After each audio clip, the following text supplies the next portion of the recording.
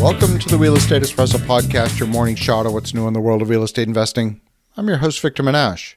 On today's show, we're talking about how demand patterns will change in the wake of the pandemic. How will our world be different post-pandemic? Will people want to dine out the way they did before? I just spent a month in Mexico at a resort with incredibly beautiful restaurants, and I have to say I really enjoyed the dining out experience after nearly 2 years of not experiencing restaurants at all. Like anything, there will be a transition, but transitions always come in waves. Transitions are started by innovators. These are the folks who are blazing the trail before anyone else is even aware that an option exists. Next, they're followed by the early adopters. These folks love to try things that are new.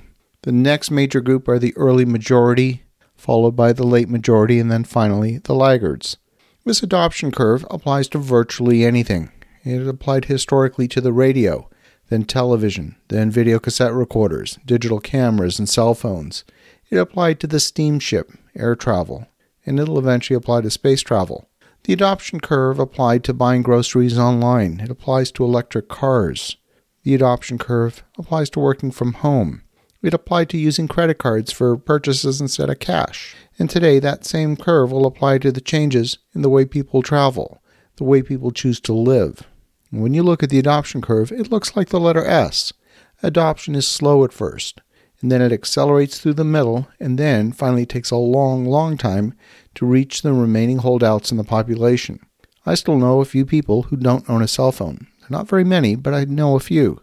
The question is, how long are these adoption curves?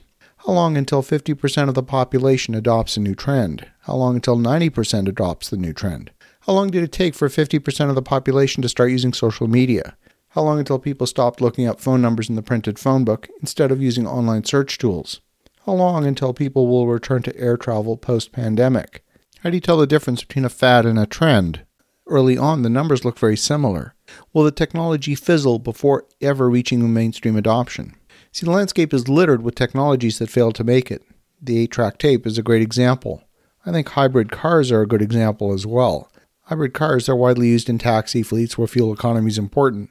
But overall, despite massive increase in market growth in 2021, hybrid vehicles only represent about 5% of total light vehicle sales. We're still in that early adopter part of the curve. Fully electric vehicles represent about 3% of the total market. We're still in that early adopter territory as well. I think back to the use of video conferencing. I started using it in the early 1990s. My company, which was in the communications business, was always seeking ways to save money on travel. The technology was clunky, expensive, and slow.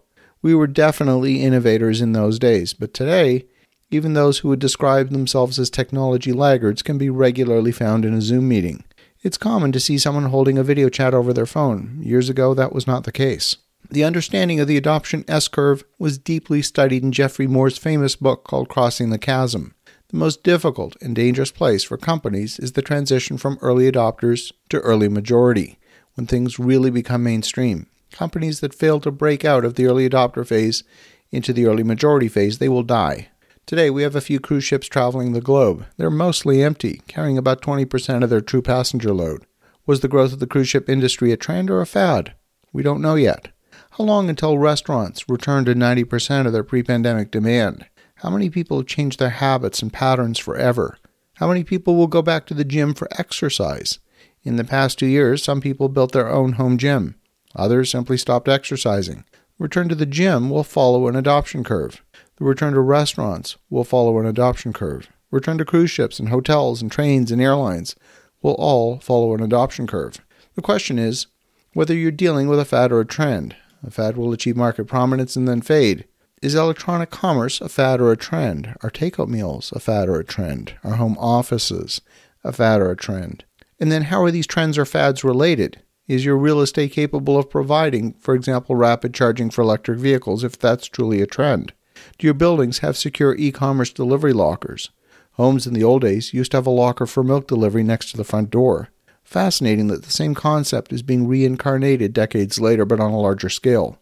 Is burning of fossil fuels for home heating going to disappear, as has been legislated in certain states? Will homes be required to replace their gas-fired furnaces with electric systems in the future? And will traditional mail delivery be relevant even a decade from now? As you think about that, pay very close attention to the adoption curve. Have an awesome rest of your day. Go make some great things happen. We'll talk to you again tomorrow.